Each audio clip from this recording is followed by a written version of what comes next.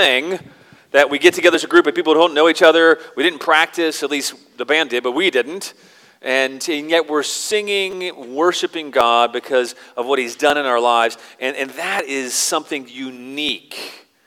And we really love that we gather together to worship Jesus, to learn about him, and to be inspired by his words so that we can go back out and live this week in response to the good news. So thanks for gathering together. It's significant. It's important. You gathering here is important. It's a significant part of our Christian walk. So thanks for being together with us. And thank you as well for many of you who are going through the New City Catechism. We're grateful because you're committing yourself to learning about God, committing yourself to learning about God and his word so that it can change your hearts, change your minds, transform, renew your minds, and change your hearts. And so we are in the middle of the New City Catechism. We've completed 16 weeks. We're beginning the 17th week. And so for not to manipulate, but we have a Chick-fil-A gift card, $10. It's not a lot. It'll get you a sandwich maybe. But we would love to, if you have been memorizing this, does anybody like to take a stab at reciting week 16? Anybody want to do that? I can't really see because of these lights. So whoever in the very back? All right, Joey, is that you back there?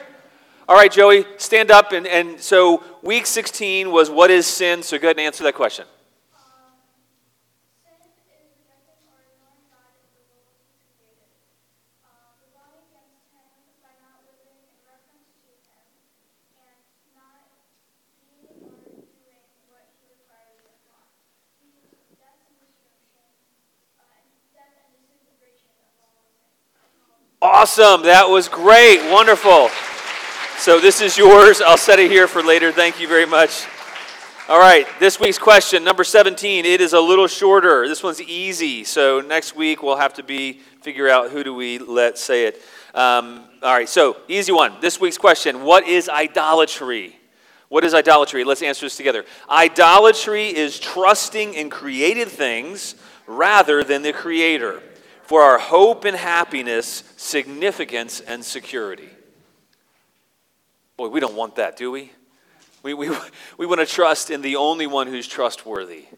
And we need to know and recognize idolatry, not because we're going to hang up on it and we talk all about it, but because we want to say, look, let not anything become an idol in my life. Let me only worship the one who's worthy. Well, turn your Bibles to 1 Thessalonians chapter 2. We actually made it to chapter 2 this week. In case you're wondering if we're going to make it to chapter 2, we've made it there. We're going to be reading verses 1 through 12 this morning. Let's read God's holy, inspired word today. For you yourselves know, brothers, and by the way, that anytime he's mentioning in this letter, that word actually means brothers and sisters, so I'm going to say that. It's not sacrilegious, brothers and sisters, that our coming to you was not in vain. But though we had already suffered and been shamefully treated at Philippi, as you know, we had boldness in our God to declare to you the gospel of God in the midst of much conflict. For our appeal does not spring from error or impurity or any attempt to deceive, but just as we have been approved by God to be entrusted with the gospel, so we speak. Not to please men, but to please God who tests our hearts. For we never came with words of flattery, as you know, nor with a pretext for greed. God is witness. Nor do we seek glory from people, whether from you or from others, though we could have made demands as apostles of Christ. But we were gentle among you, like a nursing mother taking care of her own children. So being affectionately desirous of you, we were ready to share with you not only the gospel of God, but also our own selves, because you had become very dear to us. For you remember, brothers, our labor and toil. We worked day and night that we might not be a burden to any of you while we proclaim to you the gospel of God. You are witnesses, and God also, how holy and righteous and blameless was our conduct towards you, believers. For you know how, like a father with his children, we exhorted each one of you and encouraged you and charged you to walk in a manner worthy of God, who calls you into his kingdom and glory. Into his own kingdom and glory. Let's pray. God, we need you to change us. Lord, make us a people who are passionate for you and for your gospel and for your kingdom. God, let us live that way, transformed by you. Lord, revive and set us aflame in you, we pray. In Jesus' name, amen.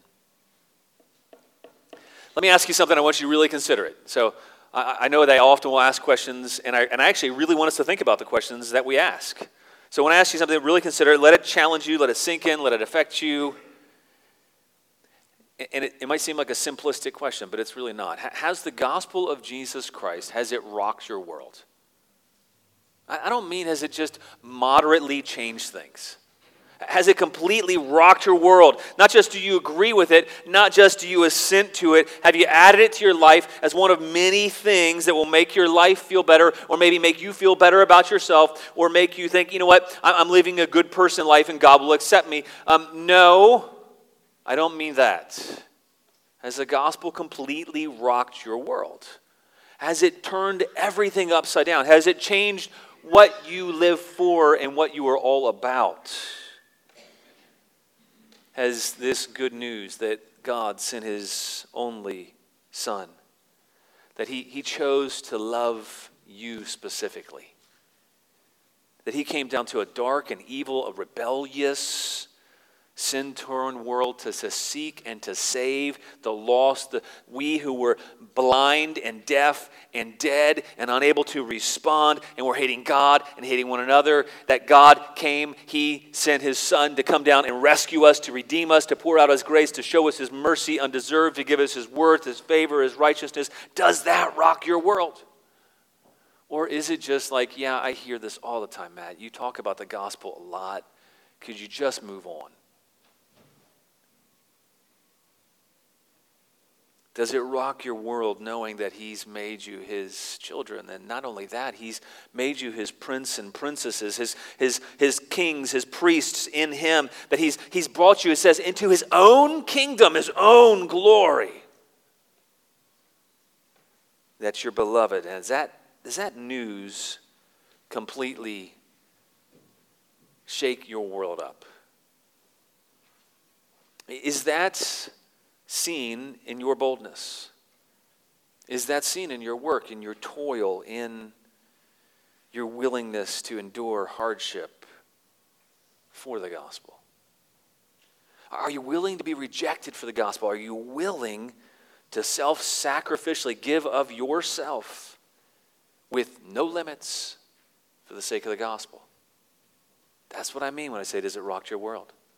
Or do you say, I'll give this much, but not everything. I'll let church become a part of my life, and I'll go on Sunday mornings, but I'm not going to be there too much. I'm not going to be too engaged with people. I'm not going to go too deep.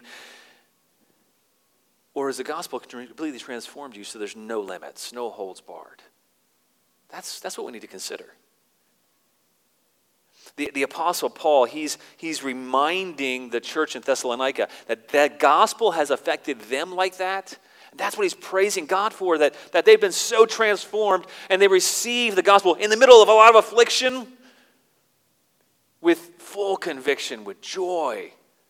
And that he is thanking God for them. And you may be wondering, what's he doing here? Is he just praising himself, talking about why he came like this? Well, no, because what most likely has transpired is after they've left, as you know, Paul had to leave Thessalonica because there was a lot of persecution by the Jews who hated Paul, and they were seeking to drag him out. Instead, they drug all the believers out. And so Paul and Timothy and Silas, they took off because they were concerned if they stayed, the believers there might actually be killed. And so they took off for the good of the church, not because they were afraid. And so Paul's reminding them of that because the Jews are probably trying to undermine Paul as they went from town to town, undermining Paul.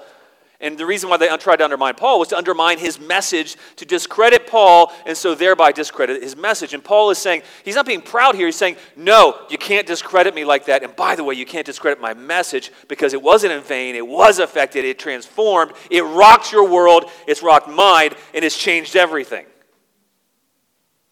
And so that's what he's doing in this passage. And then he gives at least 3 reasons why their ministry was not in vain. He says, no, the gospel is not in vain. Our ministry is not in vain. And I'll give you 3 reasons why. And he tells them about a boldness in God to declare the gospel in the middle of conflict. And then he tells them about, we spoke to please God and not please men. And you know that. If we were like all those other itinerant preachers who came to town just trying to gather a crowd, get money, move on when things get hard, we're not like that. We were bold in the middle of conflict. We didn't back away. And then we didn't speak to please men. We spoke to please God. And not only that, we demonstrated our affectionate desire for you. That's what we did. There's three ways that we see that the gospel is fruitful. Not in vain. Vain means to be empty. And so he says, our ministry to you was not in vain. You're bearing fruit. And here's why. So he's really given us kind of at least three marks of fruitful gospel ministry. And he begins chapter 2 here saying, for you know. He's reminding them so they don't doubt the work that God has done in them. They don't doubt the validity of the message because they're doubting the validity of the messenger. And by the way, sometimes in our own lives, our gospel ministry can be affected if our lives are not giving testimony to the gospel message. And so Paul's saying, no, my life wasn't like that, and you know that. You know yourselves that our coming was not in vain. God bore fruit. Our message wasn't fake. We weren't fickle. And he says, we had boldness in our God to declare to you the gospel of God in the midst of much conflict. And so the first thing we see, the first mark really of faithful or fruitful gospel ministry, it's boldness in our God. Boldness in our God. If you want to know if the gospel has affected you, rocked your world, you're going to see that in the fact that you have boldness in our God. Now, I don't mean any of us are perfect. We all get tempted in this way not to be bold because we're all tempted to fear man to back away when conflict happens. And not many of us love conflict. There's a few weird ones of us who do like conflict, but there might be something wrong with that. I don't know. But he's saying we have boldness in our God. And it was a boldness not to offend people with ourselves, a boldness in our God, not in ourselves, not in our own merits, not in our abilities or inabilities, but a boldness that comes from God to declare the gospel of God in the midst of conflict.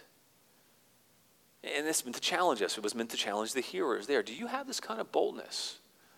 That's what he's talking to the Thessalonians. He's like, we didn't just drop off a tract.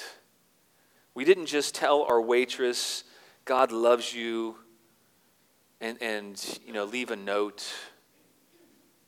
Those are good things. That's not quite what he's talking about. He's talking about boldness in the face of conflict. These weren't just random acts of kindness, paying it forward without sharing the gospel either. It was all the above.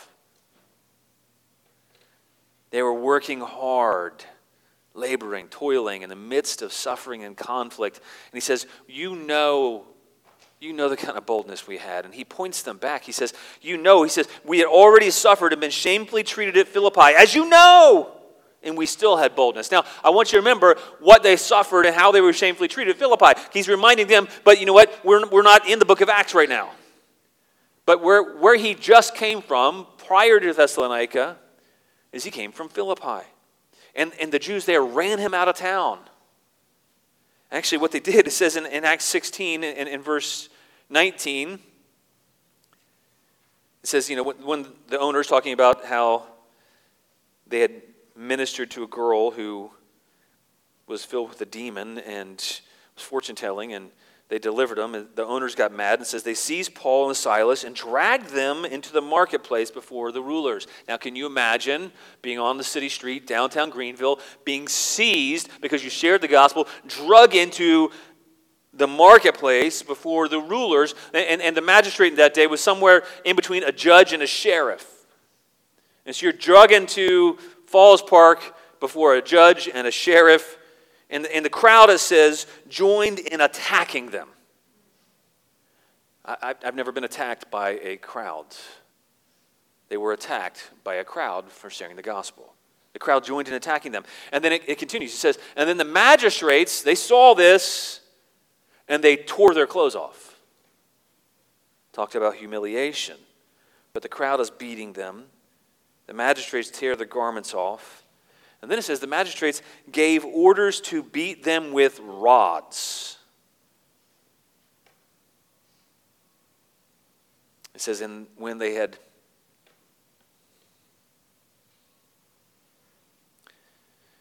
inflicted many blows upon them, they threw them into prison, ordering the jailer to keep them safely. A crowd of people's attacking them. Talk about frightening. They're getting stripped naked. They're inflicted with blows, with rods. They're thrown into prison. It says then it tells a story how their feet were fastened in stocks in prisons. Not only in prison, they can't move. And in prison, their response is they sing some hymns and they're praying. God answers those prayers. He sends an earthquake. Boom! All the doors are open. That's not a normal earthquake. And then not only that, all their bonds are opened. That's not a normal earthquake. Normally stuff falls on you. The jailer was getting ready to kill himself. He thought they'd all fled, but they said, no, don't get upset. We're still here. We're not running. We don't want you to kill yourself, so we're staying put. And then they share the gospel, but they were so bad off, their wounds, they said, had to be washed before they could even baptize them. So they were bad off here. You know what they could have done? They could have taken some much-needed time off, and I think all of us would have agreed, hey, you deserve that, Paul. You need some back stateside R&R, man. It would have been understandable if they were like, hey, let's be wise here. Let's heal up. Let's rest up. Everybody would have totally understood it. If they said, let's not draw too much attention in Thessalonica. Let's change our tactics. Let's not be so bold in Thessalonica because, boy, that didn't turn out so good for us in Philippi. But they didn't. He says, you know what we suffered in conflict in Philippi. You know what we endured here in Thessalonica. You know we had boldness in our God to declare the gospel in the midst of conflict. And this is meant to provoke us. Not condemn us, not have condemnation, but if the gospel has so affected us, do we have that kind of boldness? In God, not in ourselves, but in God. And if we don't, then what we can do is we can run to God and say, God, would you please give me that boldness? Lord, I need your boldness to be able to share your good news. Lord, so affect me with the good news of the gospel that I won't worry about whatever conflict I might have in my family, with my friends, with my coworkers, with anybody on the street, somebody who might condemn me, look at me badly. Would you give me boldness? But not only that, he continues on. He says, the second mark really of faithful ministry he gives them is not just boldness in our God, but he also says, we were speaking to please God who tests our hearts. We were speaking to please God who tests our hearts. That's the second mark of faithful or fruitful ministry. And by the way, this doesn't just apply to pastors and to apostles. This applies to all Christians in ministry. And by the way, cool thing about the Bible, it calls you ministers. I'm actually called to equip you as ministers of the gospel. You're a minister of the gospel. This applies to all of us. Speaking to please God who tests our heart is another mark of fruitful, faithful gospel ministry. And then he explains to them what he means by that. He says our appeal, it didn't spring from error. We didn't have some misunderstanding and appeal to you based on some new wind of doctrine that we'd gotten. This wasn't an error in response to Judaism. This wasn't an error. No, this is the truth. And it didn't spring from impurity. What he means there is some people who minister the gospel do it for impure motives. Some pastors as well, you'll find after many, many years of ministry that what was really going on is they were manipulating women to try to be with them. That was true back then, it's true today. And he says, no, we didn't come to you from error or impurity, no attempt to deceive you. We lived out in the open. And he says, but we were approved by God. We were entrusted with this gospel. And so we speak, not to please man, but to please God. What does he mean we're approved by God? Paul knows that he was completely unapproved apart from God. Paul knows he had no approval prior. In fact, he was hating God, he was persecuting Christians, and God did not approve. Jesus stops him. Says, Paul, why are you persecuting me? And then Paul was converted dramatically. So Paul says, what? I know now that I've been approved by God, and I did not deserve his approval. I was hating the church, putting people to death, persecuting Jesus. I wasn't approved, but now I'm approved in Christ. I've been approved by God. That affects him. And then he says, I've been entrusted with this good news, this gospel message. The one who was speaking out against the message, speaking out against all those who followed after the way, as Acts says. And now he says, I've been entrusted with this treasure. This transformative message that changes hearts and minds and lives and renews and sets captives free and opens blind eyes and opens deaf ears. And I've been entrusted with this message. And so I speak not to please man, but to please God. I say, God, because you've given me your approval, because you've entrusted me with this message, God, I want to speak for you. Does the gospel affect you similarly? If it does, you can be sure that will empower and enable you to fruitful, faithful ministry. As you speak the gospel, not worrying about pleasing man, but to please God. But you know what? All of us are tempted to please man. We're all tempted to say, you know what? I don't want to shake things up. I don't want to stir things up. I don't want people to reject me. I don't want to have people think less of me, but more and more you're going to find that the gospel is extremely unpopular, at least the true message of the gospel. They were aware of their commissioning by God. They've been entrusted with the gospel. God had approved of them. And they were speaking like an ambassador or a herald, somebody who was commissioned by the king with a special message to deliver to the people that would change everything. And so Paul says, we've been entrusted like that. And here's the thing, when Scripture talks about us, we've been entrusted with the gospel in the same way. We're ambassadors for Christ. We've been given a message of reconciliation to reconcile people to God. They didn't fear man. They didn't speak to please people. And by the way, there are many popular teachers today. They're engaging, they're popular, they draw big crowds. They might be very humorous and entertaining. And yet you wonder, okay, is there a speaking to draw a crowd, to draw popularity? In the world around us, the most popular people are not often the people we want to emulate. And yet, what does the world do? The world follows after people who are popular and seeking after popularity. It's a trap because it's one moment to the next, things could change. You know, you think about the influencers, the people who are famous, and they're striving to be popular, but it's a losing game because eventually they won't be. And yet, everything rides on that, their income, their wealth, everything they're trying to gain by pleasing people. And Paul says, we didn't come like that. We weren't trying to draw a crowd. We didn't tell you things you wanted to hear. We weren't seeking to entertain you. We didn't flatter you. We didn't tell you 5 steps to a victorious life where you can have everything you want and need. He says, no, we didn't come with those kinds of words of flattery. We didn't come with a pretext for greed. What he means is we didn't come trying to gain a big crowd so that we can get a lot of money. God is our witness. We aren't looking for glory. They weren't trying to build an audience and get people impressed with them. No, they experienced the reverse. And by the way, when we seek to please God, people may not be impressed. The gospel is not popular. But man, so often there's this temptation, this desire to please people, to be popular, to fit in, to have people accept us. If we've been affected by the gospel and want to live to please God, who sent his son, and please Jesus, who came and died for us, then we're going to speak to please God. And as we see that God has approved of us, he's entrusted us with this wonderful treasure, that's going to make us not worry about whether we please people or not. The third mark of a faithful ministry we see is not only is there boldness in our God to declare the gospel of God, there's a speaking to please God, but then we also see that there is affectionate desire in response to God. Affectionate desire for other people in response to God.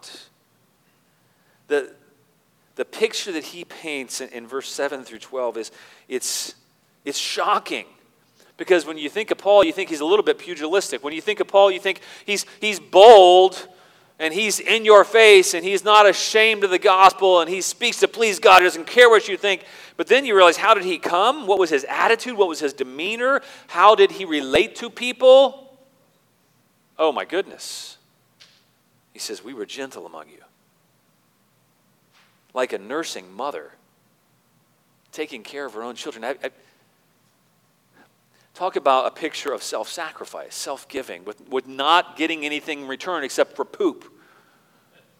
Just being real here. That's what Paul's talking about. This kind of love, this affectionate desire, like a gentle nursing mother taking care, not of somebody else's kids, but of her own baby.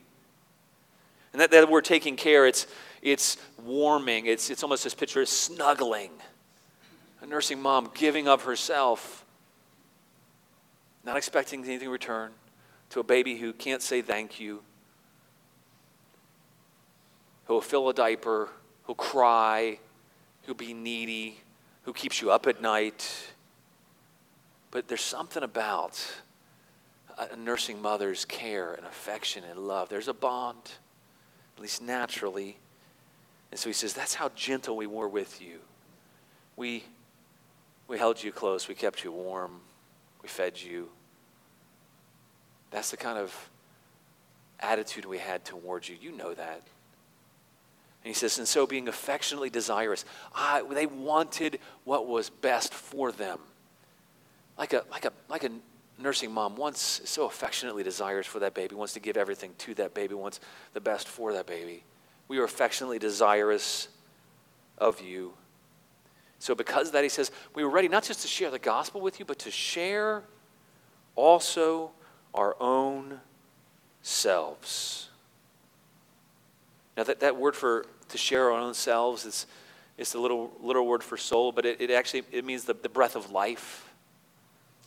We were so affectionately desirous of you that we want to just give you the breath of life, our very own breath, everything we have. We didn't hold anything back. There's no restraint. And that's the marks of those who are faithful ministry. And he's doing this for believers too. He's talking to the church. Do we have that kind of affectionate desire? Do we see that because of the gospel, we are just willing to give, not just give the gospel, but give ourselves in every way without limits, to give our very life for the one who's given his life for us.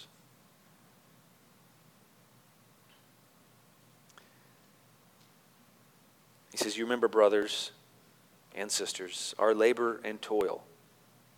That word for labor, this means this beating of the breast with this sorrow, this trouble, this intense labor that's willing to take on trouble. And he says, we labored, we toiled, we went through difficult, hard labor, travail, hardship, distress. We labored, we toiled, we worked, we did what had to be done so we wouldn't be a burden to you. And while we were doing those things, we were sharing the gospel. So you think, well, I don't have time to share the gospel. Paul was engaged in work, mending tents, working hard, toiling, day and night. And in the midst of that, he was proclaiming the gospel. People probably came into his shop, and he's talking about God.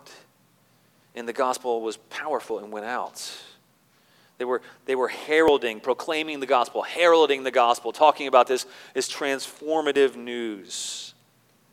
And he calls the church as witnesses. He says, you know how we lived. We lived upright lives. Now he's not saying we were righteous in ourselves. No, we lived upright lives. We lived blameless, meaning that our conduct was unassailable. We didn't have any cause for censure in our behavior.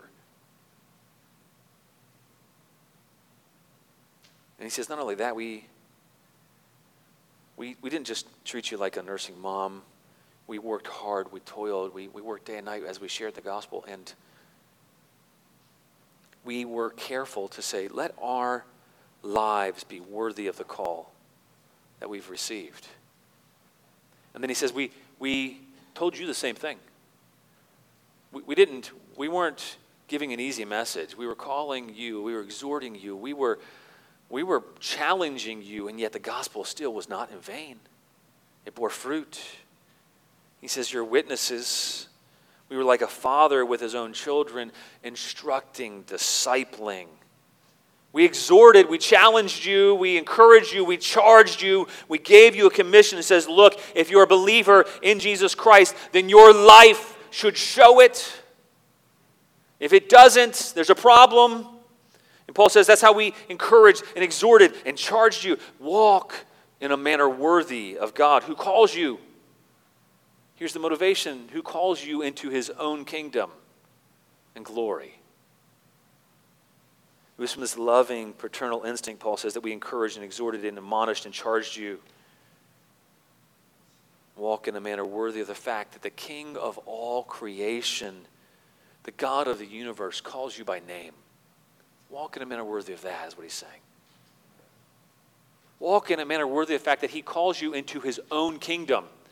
God is ruling. He is reigning. He has all authority. And he calls you to come into that authority, to come into that kingdom, to be a part of that, to enjoy his good rule, to enjoy his good reign. And he says, walk worthy of that.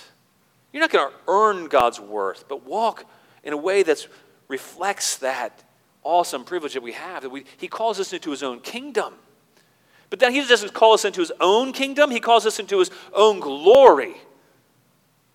God is over all things. He is reigning and in glory and majesty, and he wants us to be a part of his own glory.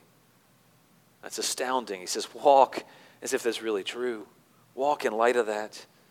Walk in the light of the fact that he's calling you to his own royal power and dominion and rule, that he's calling you to have a right to rule and reign in his kingdom. He's calling you to walk in the power of the risen Messiah. He's inviting you into that kind of kingdom, out of darkness into the kingdom of light. If you've been invited by the current King of England, no matter what you might think of him, to come and to preside over his ruling, whatever he does, if you are to preside over state events with him, alongside him, your behavior would reflect that, or you would be kicked out really quickly. But I think it would be enough motivation. You'd say, I'm going to be on good behavior. I'm going to watch, how are they eating those little cucumber sandwiches or whatever, and you'd be watching in a way that you want to make sure that you pay homage to what you've been called to. He's saying you give honor to the fact that God, He's called you, he loves you, he's invited you into his own kingdom. He's invited you into his own glory. And he says, you were so dear to us that we didn't just share the gospel, we gave our lives to you. There was no holding back. And I want to be like that. I want to be that kind of Christian who doesn't hold back, who doesn't say, yeah, I'll commit to church. Sunday morning's good. I can't make every small group meeting because that's really tough, and sometimes I'm tired. Things are difficult. Life is hard. I'm not going to really get engaged in deep fellowship because that's uncomfortable. I don't like to be known. I'm kind of a private person. I don't like being around a lot of people. It's difficult, it's challenging, whatever. We can come up with 1,000 different reasons why we're not all in. And Paul says, we weren't like that with you. That's not what you're like. It was obvious the gospel's had an effect. But sometimes people will go out from a place, go out from a church, and they were like, well, I tried, I visited, I didn't really like, the music wasn't so great. And you're like, well, it's perplexing to people who are engaged, like in our body. When people come out from our body, I'm not maligning them, but when people go out from our body, it's confusing because you're like, if this is our family, Paul's giving himself like a loving mother, like a father, and I couldn't imagine leaving family. Why would we leave family? But if you're not engaged like family, if you're only a half-hearted participant, no wonder it's not had an effect. Paul says that we weren't like that among you. We weren't like that among you. We gave our all. And the gospel, it's worth giving ourselves for in every way. And faithful ministry will be seen when we boldly declare the gospel. We want to please God. And when we are affectionately desirous for others' good. And we give, we don't have restraints. We have no hold barred. We give not only the gospel, but our very breath of life. Seeking to please God who tests our hearts. In response to God who has approved of us and trusted the gospel to us, who invites us into his kingdom and into his glory. So to close, I want to read the lyrics to a song. And I like that Philip wasn't aware of this because his worship was all around the worth of Christ. So I want to read a song for Andrew Peterson and Ben Shive. It's Is He Worthy? Do you feel the world is broken? We do. Do you feel the shadows deepen? We do. Do you know that all the dark won't stop the light from getting through? We do. Do you wish that you could see it all made new? We do. Is all creation groaning? It is. Is a new creation coming? It is. Is the glory of the Lord to be the light within our midst? It is. Is it good that we remind ourselves of this? It is. Is anyone worthy? Is anyone whole? Is anyone able to break the seal and open the scroll? The Lion of Judah who conquered the grave. He was David's root and the Lamb who died to ransom the slave. Is he worthy? Is he worthy of all blessing and honor and glory? Is he worthy of this? He is. Does the Father truly love us? He does. Does Jesus, our Messiah, hold forever those he loves? He does. Does our God intend to dwell again with us? He does. Is anyone worthy? Is anyone whole? Is anyone able to break the seal and open the scroll? The Lion of Judah who conquered the grave. He is David's root and the Lamb who died to ransom the slave. From every tribe and people, from every nation and tongue.